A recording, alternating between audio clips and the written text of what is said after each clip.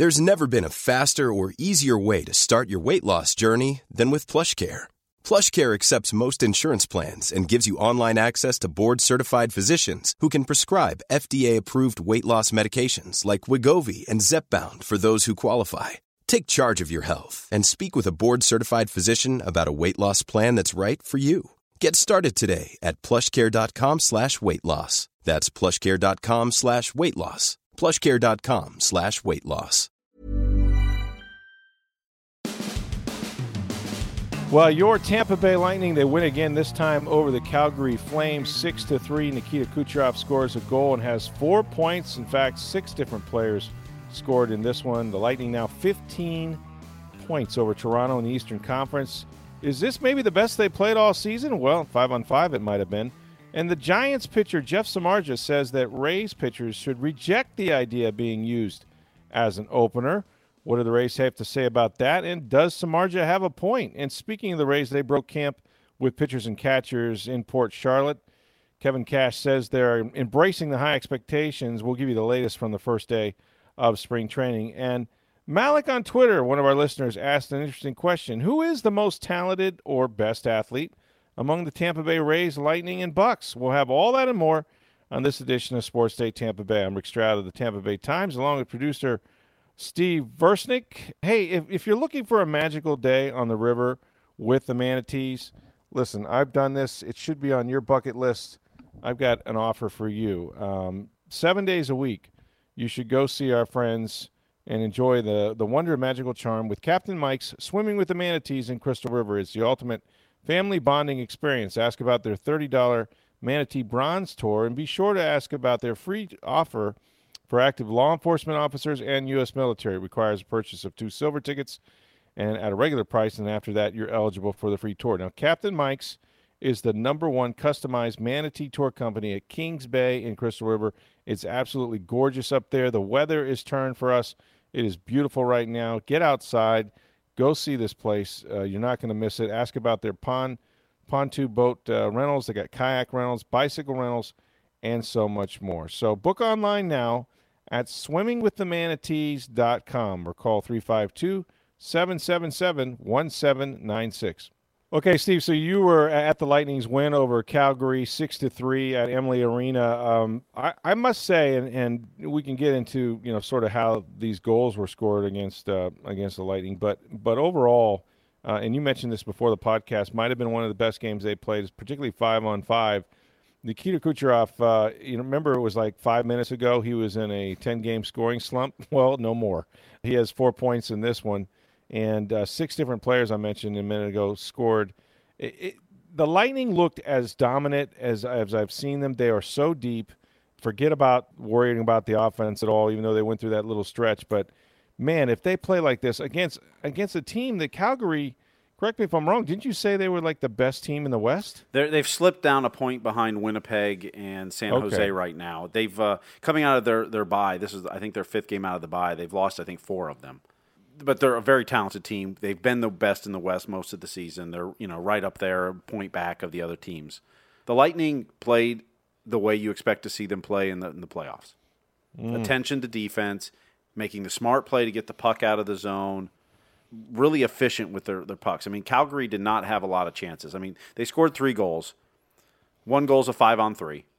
Okay, that happens. Yeah, and that was a questionable penalty to start that. The hooking after that to make it 5-on-3 wasn't, but right. To start with, they were up. Lightning was up 3-0 in complete control, and then the penalty leads to the first goal. I never saw what Paquette did to warrant that penalty. No one did. The third goal was a mistake on the rush on the power play. Okay, that happens. The second goal, if you remember, it was off a face-off, and I believe it was Coburn kind of gloved the puck. But he gloved it kind of towards the center of the ice, and it ended up on Monahan's stick, who just shot it over Vasilevsky. Those are plays that just happen. I mean, it's not necessarily bad defense. Maybe Coburn should have swatted the puck towards the middle of the ice, but sure, those kind of plays. It wasn't like it was a really bad play or a bad turnover or that kind of play. So they give up the 3 goals, but I thought their structure, I thought the way they played, I thought the way they defended, the way they forechecked and backchecked. This was one of their better games of the year defensively, particularly 5-on-5. I mean, you could say the Colorado game, In Colorado, that was a 1-0 game that the Lightning won with the Nikita Kucherov goal in the third period. The Colorado game at Amalie Arena, which they dominated them 7-1, was another one. But this was one of their best games of the year defensively. And everything they do well kind of showed up. I mean, we mentioned that Kucherov had gone 10 games before breaking through the other night. And now he's on this torrid streak where he's had, I think, 7 points in the last 2 games. Yeah, so after Saturday, Kucherov was tied now with Patrick Kane, and Connor McDavid caught him at 81 points on the season. Mm-hmm. Kucherov's had 7 points in the last 2 games since. So much for that. So he's now 6 points ahead of Patrick Kane and 7 ahead of Connor McDavid in the scoring race. Yeah, let me step on the accelerator here for you. This was asked of John Cooper after the game, and I thought it was a good question. Actually, Ernest Hooper, I believe, may have asked this question. But how aware? Now we still have a lot of season left, obviously. But as you get into the sort of the end of the days here, when it's clear that they're going to clinch home ice and throughout the playoffs, what have you, how aware are the other players on the team of getting a scoring title for a guy like Nikita Kucherov? I think they're very aware. I think at this point they're not trying to get him a title. Right. Although, look, in Florida the other night, they're up in the game and they've got a late power play, and they were definitely feeding Nikita Kucherov the puck. Right. Now, whether that was to help him with the scoring title or just because he had been in a 10-goal drought and had a goal earlier but just trying to get him going, I don't know. But they were definitely trying to get him to score that puck and that late power play. And the game was in hand already. Right. They're aware. They're very aware. They know all those. I mean, when Ryan Callahan scores the end of the night or when a player gets to their first, they're very aware of all that stuff. Now, are they trying purposely in a game to do that? Not generally, although late in the game they might. They might try to feed that. They may try to, get a player some, garbage time goal or assist to help them with that. And especially, look, you still got 20-some games left in the season. You're way too early for that. Although with the Lightning's lead, you can be a little more cavalier with it. I'm just. It's happened before where I think probably Stamkos was in that position in the past. But Cooper was saying, I guess, if you think about it, you can go through some long days, some dog days with a lead like they have. Just something else, to sort of go out and not that your goal is to win the game, but something to add a little bit of juice to the last week or two when you really don't have a whole lot on the line if they get to that point. Well, last year, Connor McDavid, and we heard that out of Edmonton, is, look, they were eliminated from the playoffs with weeks to go, essentially. Sure. And the only thing he was playing for was the scoring title. Absolutely. And he was putting every puck on the net. It was shooting everything from everywhere. Mm-hmm. That was his motivation, because the playoffs were out of reach for them. Right, so it didn't matter. And not that he wasn't trying to win games or not help his teammates, but he wasn't passing up grade A or grade B chances. He was taking them. Because he wanted that title, because the playoffs are out, so I might as well go for this. Sure. No, it makes sense. And, if they're playing well, Kucherov is going to be a guy with a lot of assists and a lot of goals anyway. So I think it will probably happen organically. But for the rest of his teammates, I'm sure it's something that they could add as another carrot to the season when you're starting to build this kind of a lead. Look, even my wife was saying this, like, you watch them play and you don't know. There's still a lot of season left, and so injuries always play a big part of this and a lot of other things. But man, you can't help but think, like, they are not only the best team in hockey, but I don't know that it's close this year. Like, and the regular season is not the postseason. It's a whole new. We get it. I know, teams are going to be tough, but this feels like that it has to be a Stanley Cup for them this year. If they execute the way they're capable of, like if they execute the way they did tonight throughout the playoffs. Their best. And look, you're going to give up some goals. You're going to make mistakes. Executing doesn't mean you're going to lose games too in the postseason. It's going to happen. Somebody's going to steal one, and goaltender's going to be hot, whatever. But if they play the way they did to against Calgary or against some of the other games we've talked about, they've been really good. It's hard to envision a team winning 4 out of 7 against the Lightning. That's the key in a 7-game series. Injuries, barring some kind of catastrophic injuries. Sure. Yeah, Andrei Vasilevsky goes down and all bets off. Right. And then Louis Domingue's been very good this year, but he's not Andrei Vasilevsky. Right. You wouldn't want him for an extended period, maybe a game or so. if you needed him. But yeah. Well, you might be able to win with Louis, but Andre's much better. Sure. And, I mean, to be honest, I was listening to the pregame show in Calgary as well as they played this year. They're still not very good in terms of how they feel about their goaltending situation. I mean, that's been part of the problem. And, I mean, Domingue, who's allowed almost 3 goals a game, but you look at his record and you just concentrate on that because he's made some clutch saves when he needed to. He's made the stops when he needs. He's given up some goals that you go, ooh. That was not a good goal to give up. But when he needed with the saves. Game on the line, yeah, exactly. They're hot. Look, I think it was reasonable to think that they might come off the All-Star break and, with that many days off and maybe not hit their full stride. But, boy, when you see the depth of their scoring, when you see 6 different players score in one game and then the best players play the best. I mean, the classic one-timer, for Stamkos, who just blasted that thing. When you start to see that kind of action from their top players, Point doing what he does in front of the net, scoring there, it's a thing of beauty. It really is fun to watch, and so yeah, this was definitely one of their better games. Okay, so one thing, Steve, that I did notice was that Matthew Joseph was not on the ice tonight. What's his situation? He was sent down to Syracuse. Erik Cernak was out of tonight's game, lower body injury day to day. Mm-hmm. Their roster's full. They have no roster spots available. They wanted to call up Jan Rutta, who they got in the trade for Slater Koekkoek, who's a right-handed shot defenseman. They wanted to call him up as a backup, emergency backup. So you had to clear a roster spot. Well, Matthew Joseph's one of the few players on this team that can be sent down to Syracuse without having to clear waivers.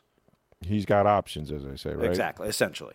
So he was sent down to Syracuse. Jan Rutta, by Thursday's game, may be back in Syracuse and Matthew Joseph back, depending on how Erik Cernak is or how they want to make sure the roster is. But they wanted to make sure they had a 7th defenseman for emergency purposes or whatever. I think it's more what they call a paper transaction. I don't even know if Matthew Joseph has left town. It's possible he's still here and will be reinstated by Thursday, or maybe it's Saturday. I mean, it depends on how Erik Cernak's injury goes.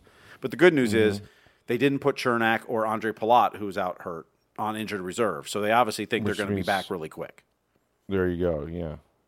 So Matthew Joseph didn't play tonight. He's technically in Syracuse. I don't know physically if he is, but he didn't practice today with the Lightning because you can't when you're on the minor league roster. So it's more of a he's procedural. He's the only guy on the roster we could send down, essentially. Mm-hmm. Well, I mean, it's good to have guys that still have that ability to do that, so that you don't waste anything there. And that's one of the reasons they traded Slater Koekkoek and got Jan Rutta. Is one, he's a right-handed shot defenseman compared to Slater Koekkoek, who's a left-handed shot. This organization needs right-handed shot defensemen. But secondly, Slater Koekkoek, to be sent down to Syracuse, would have to clear waivers, and he would not clear waivers. Someone would claim him. Jan Rutta, who's up here for a game or 2 or 3, will be able to be sent back to Syracuse and not have to go through waivers. And it's just based on how many years they've been in the league and all that stuff. So, yeah, no, it makes perfect sense. So great win by the Lightning, and they are rolling. And where do they head next now?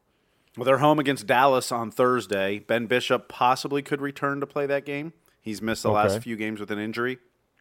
Mm-hmm. But Dallas is on a roll lately. They're now in the second wild card spot in the West, and I think they're clear by 6 points now. They've been playing really well lately, and then Montreal comes to town on Saturday. Well, off to a good start in the second half here, and like I said, you get to see the highlights. One of the best games I think that they've played this year. Wanted to get into a question that actually the Rays players and pitchers and catchers, of course, reported to Port Charlotte on Tuesday that they were asked. Jeff Samardzija, Giants pitcher, used to pitch for the Cubs, former Notre Dame football player, as a matter of fact, been in the league for a long time, was quoted in the San Francisco newspapers talking about, rejecting the idea of the Rays' use and other teams' use of the opener. The concept of, hey, you pitch a guy in the first inning, maybe the first 2 innings, and then you bring in somebody after that. You play the matchup game. And of course, the Rays had a lot of success. And frankly, other teams are doing it, including the Giants talking about doing it this year, which did not sit well with guys like Madison Bumgarner, to say the least, or Jeff Samardzija. And Samardzija was very outspoken about it. And he threw a little shade, I thought, on the Rays pitcher. I think he kind of crossed the line a little bit. But here's what he said. He talked about, where did the pride go from the player's standpoint? He said, where were the guys in Tampa Bay saying, no, no, no, I'm good enough to go 7 innings and get these outs. You don't need to do this. Everybody's just accepting what they're told. He says, as players, we need a little more anarchy. We need to feel a bit more self-moxie, a little more pride about your career and the way you've been treated. And when I came up in this game, I was told by the older guys to value your value, understand what you bring to the team, and let them know that too. Now, I'll say this. I understand where Samardzija is coming from in a sense, because I think what he's talking about is value. I think what he's talking about is money. What will this do to the overall value of pitchers in particular? I also will say that it's awfully easy for a guy like Samardzija to say this when he's in the middle of a 5-year, $90 million contract, okay? And he's a guy that started as a reliever, ended up a starter, actually had to go down in the minors and work out some problems during his career.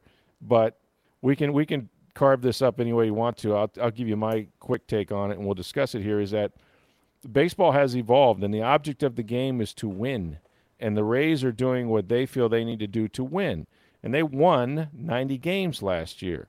In fact, there were about 9 or 10 games over 500 when they used the opener, to start those games a year ago. And so as far as, like, where's your pride, I mean, I think you could go back not many years ago where if a pitcher didn't throw a complete game, it was an embarrassment, How far do you want to go back? 1879, you had guys throw 9 innings every time they went out there. So I think that Samardzija, while I understand he's talking more about the economics of the game and maybe sounds a little bit like the get-off-my-lawn guy somewhat, but at no time did the Rays say to their top pitchers like Blake Snell, hey, Blake, we're going to throw a guy in the first inning or two and then bring you in. In other words, if you got it, you throw the guy. And the same is true when you trade for Charlie Morton. I think Charlie Morton's going to start the first inning, and they're going to let him go as long as he can. They may do that with Glasnow.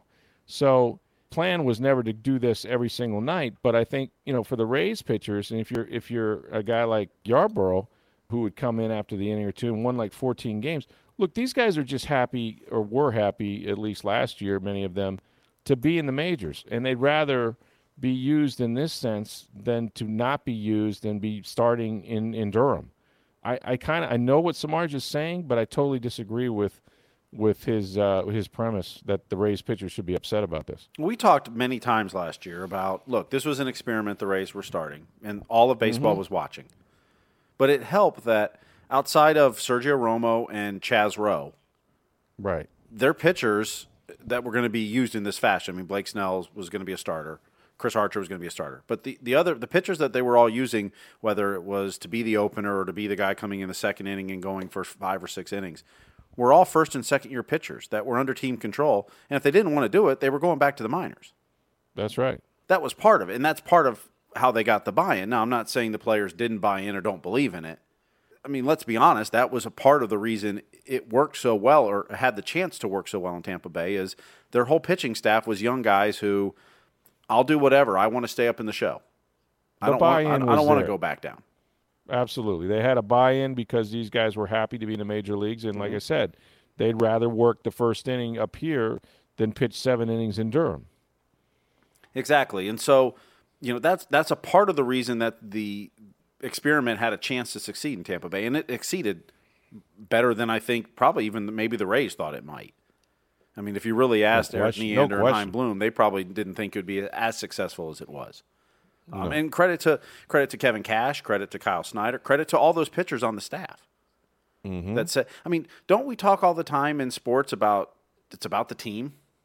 Team, that's right. I mean, and granted, and I understand Samardzija's talking about the money part of it, and Justin Verlander's out there complaining about the free agents that aren't signed again this year, and I understand that, and quite frankly, they should blame their own union for the contracts they've negotiated the last 2 times, including in 2016 when the players' union was more interested in having personal chefs in the locker room instead of getting more money for the players. Samardzija's got an economic point to this, and how are we going to evaluate pitchers and reward performance as they enter contract years for these guys? I think that's evolving in baseball. I mean, I think with all the StatCast era, a lot of things are evolving in baseball, how we value players. That's it totally. I mean, that's it. That's why there was 100 guys at IMG or 100 guys now that aren't signed as free agents, frankly, it might even be why the top two free agent in baseball and Bryce Harper is not signed yet in Manny Machado, just because is the $400 million or the $300 million player really the kind of bang that you want for your buck? I mean, analytics have taken over the game, and there's a lot of people that are upset about that. But there's also a reason why they matter. If it wasn't, some evidence that you should pay attention to these analytics and that you can win with them, nobody would be doing them. And they've been pretty much embraced and adopted by every team in the big leagues. I mean, if you're the Yankees with a $200 million payroll and you're winning 4 or 5 more games than the Rays, who have a $30 million payroll, you got to ask yourself, am I really investing my money wisely? Like, what are they doing that I should adopt? And we've seen the Rays do this, many times over with the shifts and different things that are now commonplace in baseball. Look, there's a lot of things. I'm old school. There's a lot of things that are hard for me to accept sometimes, but it's hard also to argue with the success that they've had. And they're going against big market teams that can afford to pay 3 guys $20 million to start on their staff. The Rays can't do that. I mean, there's going to come a time in the very near future where when Blake Snell has a Cy Young or 2 or 3, and he comes up, for a big contract, guess what? They have no shot of keeping him. It is what it is. But, Samar just says, he also went on to say he thinks it's a load of crap. He says, listen, if everybody is wearing 2 left shoes in the league, then wearing 2 left shoes is going to be the cool thing to do, right?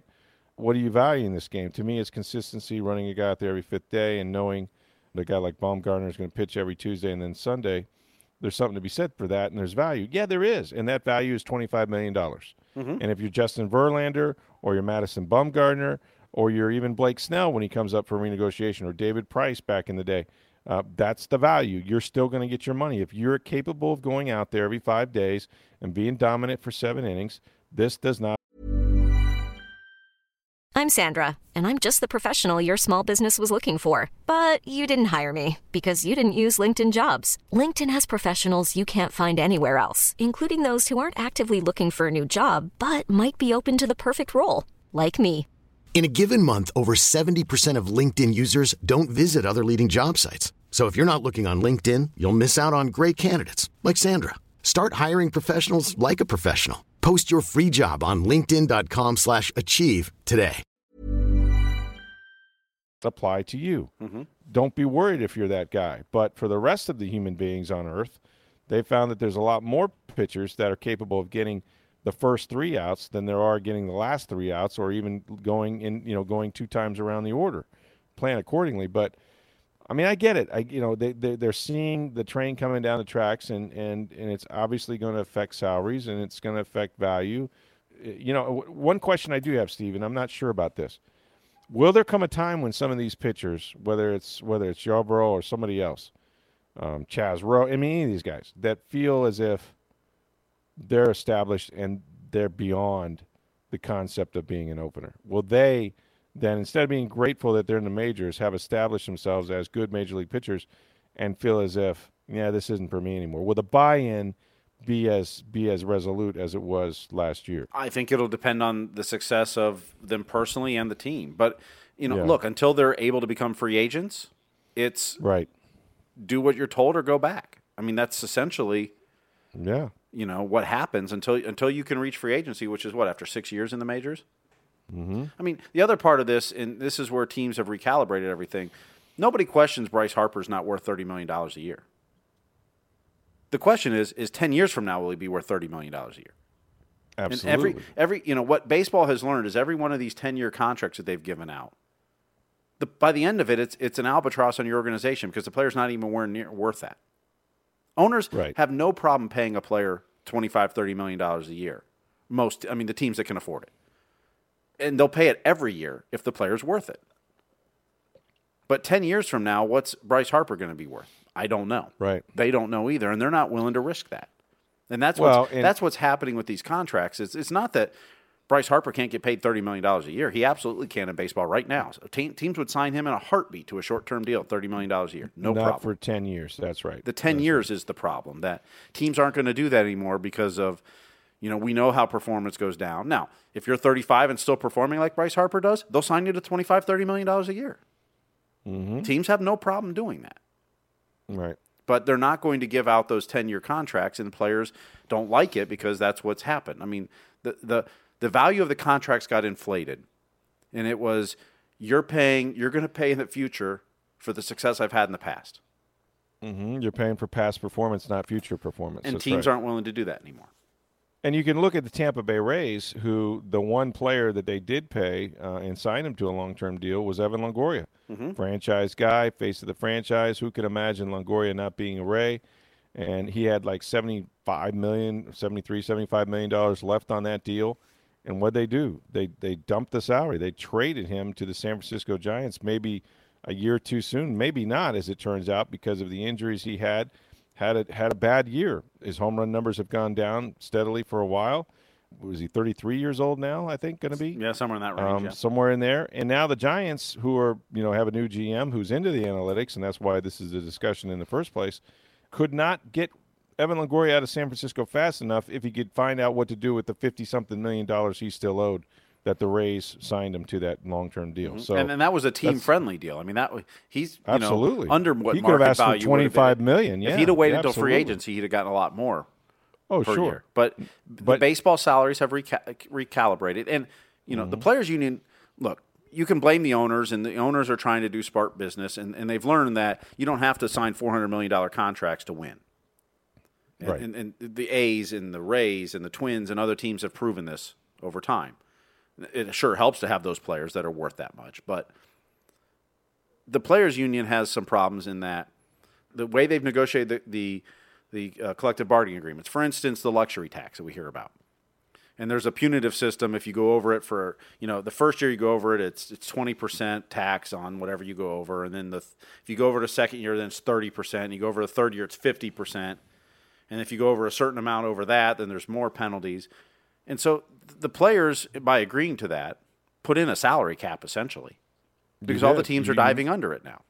Yeah, absolutely. You made it. They don't have to, but they're choosing to. And some of those teams can afford to go over, but they're choosing not to. You've put in a de facto salary cap without getting any revenue sharing in the game to help the other teams raise their payrolls.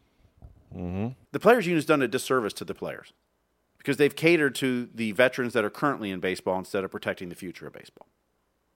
Yeah, I can see that, and I also see where some of these big market teams that can afford to pay the luxury tax got tired of doing it and making some of the lower teams more profitable, and they were getting beat by teams like the Rays who weren't spending the money. They also discovered that, maybe these smaller revenue teams have the right idea, and we don't have to spend, like you said, a 10-year contract for $30 million a year. I mean, why is Bryce Harper and Manny Machado still out there? We're about ready to start spring training, and two of the best baseball players on the planet don't have a deal yet. Now, obviously, they're looking for huge money and a long-term deal. I think it's going to become like what football is. Free agency, you're going to find a ton of teams that'll say, yeah, I'll sign you for 4 years, $100 million, let's go. You're not going to have long-term deals. Mm-hmm. You're not going to have these 10-year deals. And it's going to be, pay as you go. I'm not sure that's a horrible thing for players. Obviously, they'd like to have what's guaranteed. The only thing that's guaranteed in his life is what they'll guarantee you. But I think that's what you're going to end up with. I think you're going to end up with a lot more movement and some of the superstars having to settle for shorter-term deals. That's just the way it seems to be headed. But interesting comments by Samardzija, and then, of course, the Rays sort of standing up and fighting back and saying no. But we'll see if it's as successful.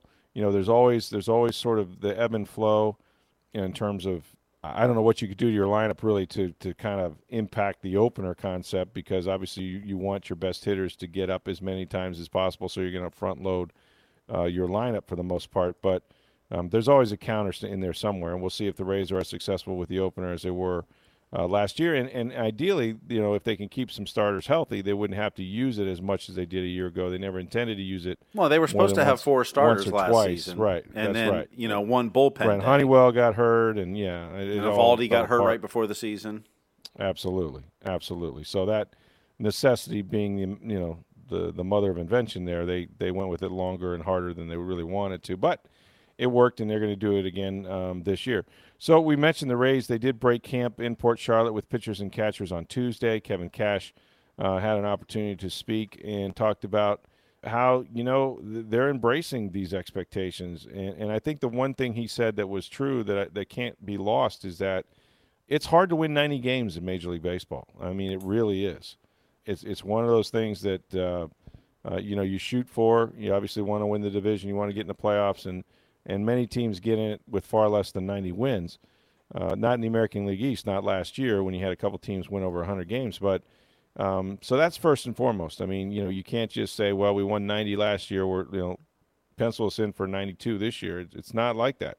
You got to start back at the bottom of the heap, and teams, not that they ever took you lightly before, but let's face it, they got off to a 3-12 start a year ago. It didn't look like it was going very well, and they made a lot of changes. And I think that was the one thing that was made obvious in the news conferences on Tuesday, is that you're not going to see sort of the wholesale adjustments during the year, at the beginning of the year, really all through the year that we saw, in 2018. I mean, I think they feel like if they add, it'll be for the purpose of making the push to the postseason. But they're really happy with the club that they have.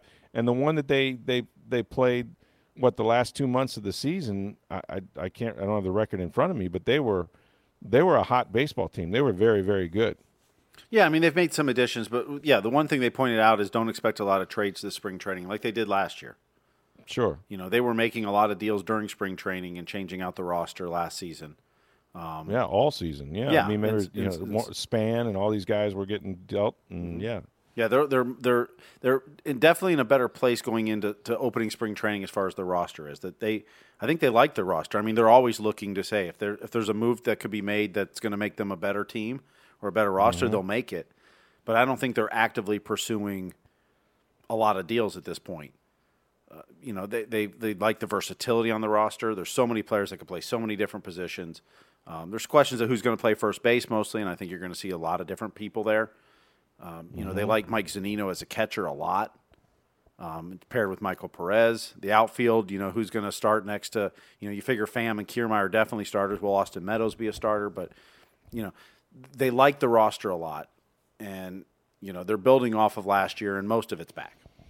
A lot of versatility and a lot of first basemen. It's good. It's a logjam over there, man. G-Man, I guess, starting with him and others. So G-Man, Yanni Diaz. Yeah, Nate Lowe, who's a first baseman, he Sure. was up in September a little bit, but Daniel Robertson or Joey Wendell's played some first base. They move anybody around. So, I mean, Jose Alvarado played first base last year for a batter. So, who knows? Well, he did. You never know what they're going to do with that. We've got interviews that we're going to play probably some the rest of this week and then all of next week on the Tampa Bay Rays. With their pitching coach, Kyle Snyder. We talked to Charlie Morton, one of the newest Rays starter, of course, from Houston, has had an unbelievable career where he's pitching the best at later in his career after battling injuries for a good part of it. Of course, got won Game 7 in both the ALCS and then also in the World Series, so not many guys can say that. We also talked to Matt Duffy, who I read in the Tampa Bay Times, if you want to pick up the story by Mark Tompkin, and it was in his journal, I think, that, and he looked stronger, but that Duffy he's gained 23 pounds in the offseason. So did I. Unbelievable. Yeah, but I put it on, I think, in the last 2 weeks, but since football ended, but it's not good weight. In this case, I mean, I didn't realize how frail Duffy must have been, but it makes sense, right? When you're rehabbing and just trying to come off that Achilles injury and get through a full season. He completely broke down halfway through the year, and his numbers showed it. He had a fantastic start to the season and then just absolutely trailed off, and it was physical. I mean, he did not have the endurance, and so he spent a lot of time, I think he said, in Arizona working out, and apparently eating a lot of meals, about 6 a day. So we'll have an interview with Matt Duffy, and we just got lots of stuff for you coming forward on the Rays as they start pitchers and catchers. And then, of course, most of the full squad is already down there working out in Port Charlotte. So it won't be long before they'll all officially report. So stay tuned for that. Hey, good question we wanted to dive into here for a second on from one of our listeners on Twitter. Malik asked this question, and it's a good one, so we're going to discuss it here for a second. Who is the most talented / best athlete. Now, you could argue those are two different things, but who is the most talented / best athlete among the Tampa Bay teams? I assume he's talking about, because he mentions some players. Yeah, he said in Tampa Bay at the moment. So he said, is it Kucherov, is it Blake Snell, or someone from the Bucks? He thinks he thinks it's Kuch. Let's limit that to the Rays, the Lightning, and the Bucks, okay? Just for the sake of, because, I mean, I don't know. Maybe there's a guy at USF that's a great athlete. I really don't know. We'll say those three main teams, the major league teams. So the most talented athlete, best athlete, he argued Nikita Kucherov.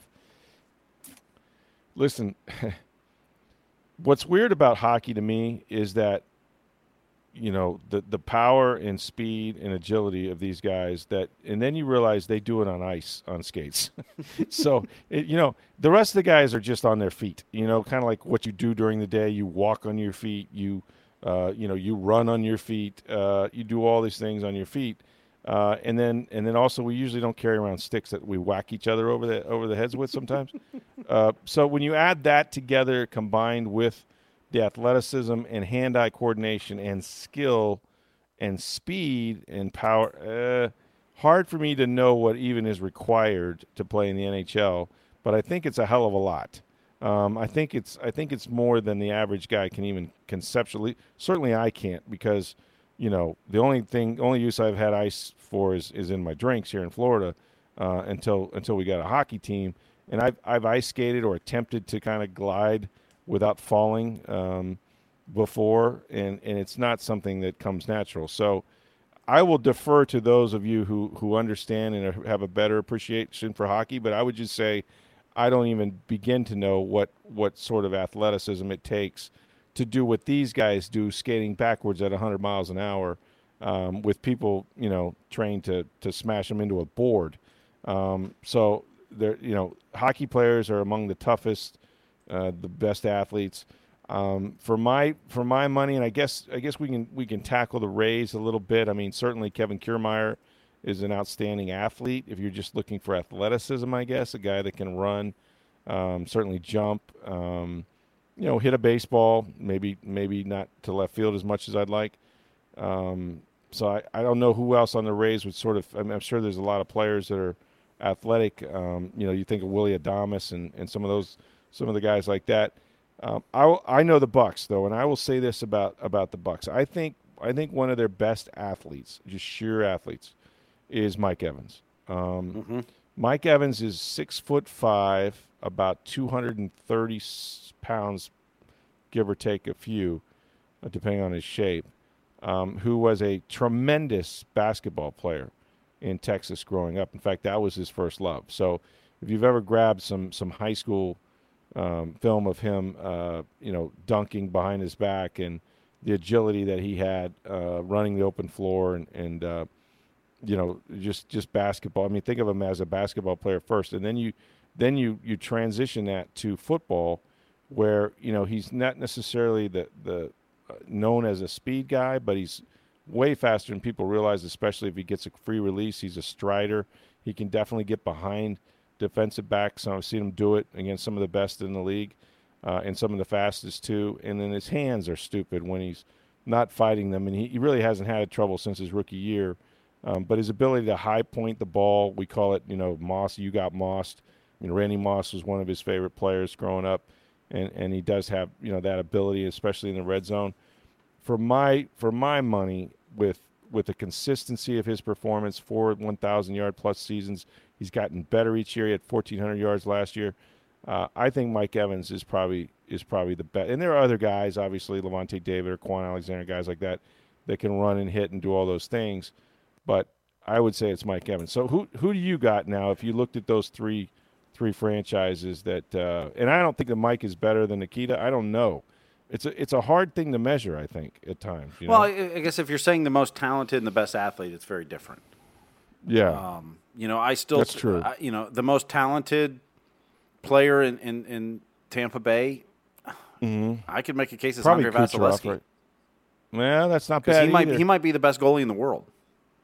That's a good point. That's a really good point. Well, you're right. And how many guys on the planet can do what he does? And by the way, if you're going to say athlete on the Lightning, you might say Hedman. Yeah, he's 6'4", 6'6", As big as he is, as fluid as he is on the ice and skating. Durable, tough. Nikita Kucherov may be the best player on the Lightning, although I goalies you kind of have to put in a different category anyway. Well, let me ask you this, because we had this argument about, what an argument really, but like the Mount Rushmore, and I'm not trying to drag this into this, but like we used to say that Marty St. Louis might have been on par with Derek Brooks because of this one factor, that they both were the MVP of the league.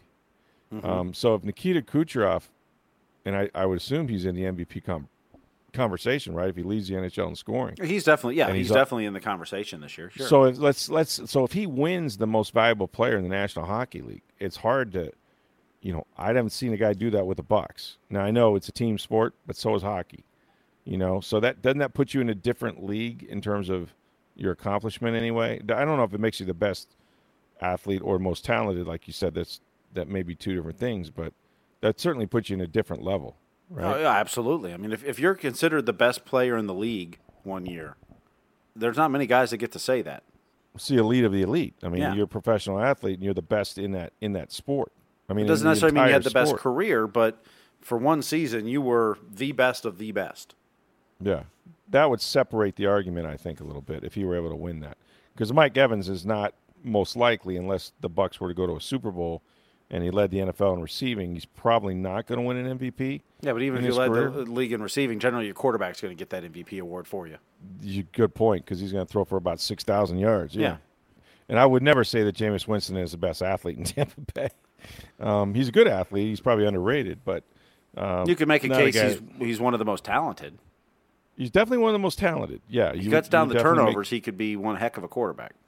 He could be, and I would say that next to, I don't know, maybe goaltending, which I don't understand again what's required there, but the position of quarterback, with all that you have to know and do and react to quickly, is probably one of the hardest things to attempt to do in sport. I would think that goaltending would be up there too, but it's definitely very high level of demands, both mentally and physically, to be able to perform at a high level, at least in the National Football League. So good question by Malik, and we have absolutely no answer for you. We might need to think about it more. But by the way, send in your questions, because tomorrow we want to do a mailbag on the show. So please send in more questions like that or anything else on your mind. Or respond to this one if you want to. I mean, if you have an idea who you think the best athlete is, you certainly can do that. And you can do that by both sending the questions and answering this one on Twitter. On Twitter at SportsDayTB is our Twitter handle. And you can reach me at NFL Stroud, or you can email myself at rstroud@tampabay.com. So good stuff tonight with the Lightning winning, of course, the Rays opening spring training. And, again, we're going to have lots of interviews throughout the week. Send in your mailbag questions for us. We'll do that tomorrow. We got Matt Baker later in the week from the Daytona 500. It's Speed Week, baby. Boogity, boogity, boogity. Boogity, boogity, boogity. There they go. It's the world. What I love about NASCAR is they play the World Series first. This is like the pinnacle. The greatest race is the first one. I have not been to Daytona yet. I've been to Talladega, I think 3 times, and I've been to Charlotte numerous times. Oh, wow. I've never been to Daytona for the race. Talladega is just a bunch of wrecks, right? Talladega, Talladega is an interesting experience. If you like people watching, a lot of wrecks. That's a heck of a place to go. Oh, I'll bet. Daytona 500, so lots of great things in store for you as far as that goes. And remember, if you're looking for something to do on the weekend with your kids, with the family, I have done this. There is nothing like going up there and swimming with the manatees. If you can't swim with them, and you can do this as a family with children, the whole deal, they'll hook you up. But they also have all kinds of pontoon boat rentals and different things that you can do up there to float around and just have a great day. Make sure that you go to Mike's Swimming with the Manatees in Crystal River up there in Kings Bay. You can book online at swimmingwiththemanatees.com or call them at 352-777-1796. So for Steve Versnick, I'm Rick Stroud of the Tampa Bay Times. Your mailbag tomorrow. We'll talk to you then.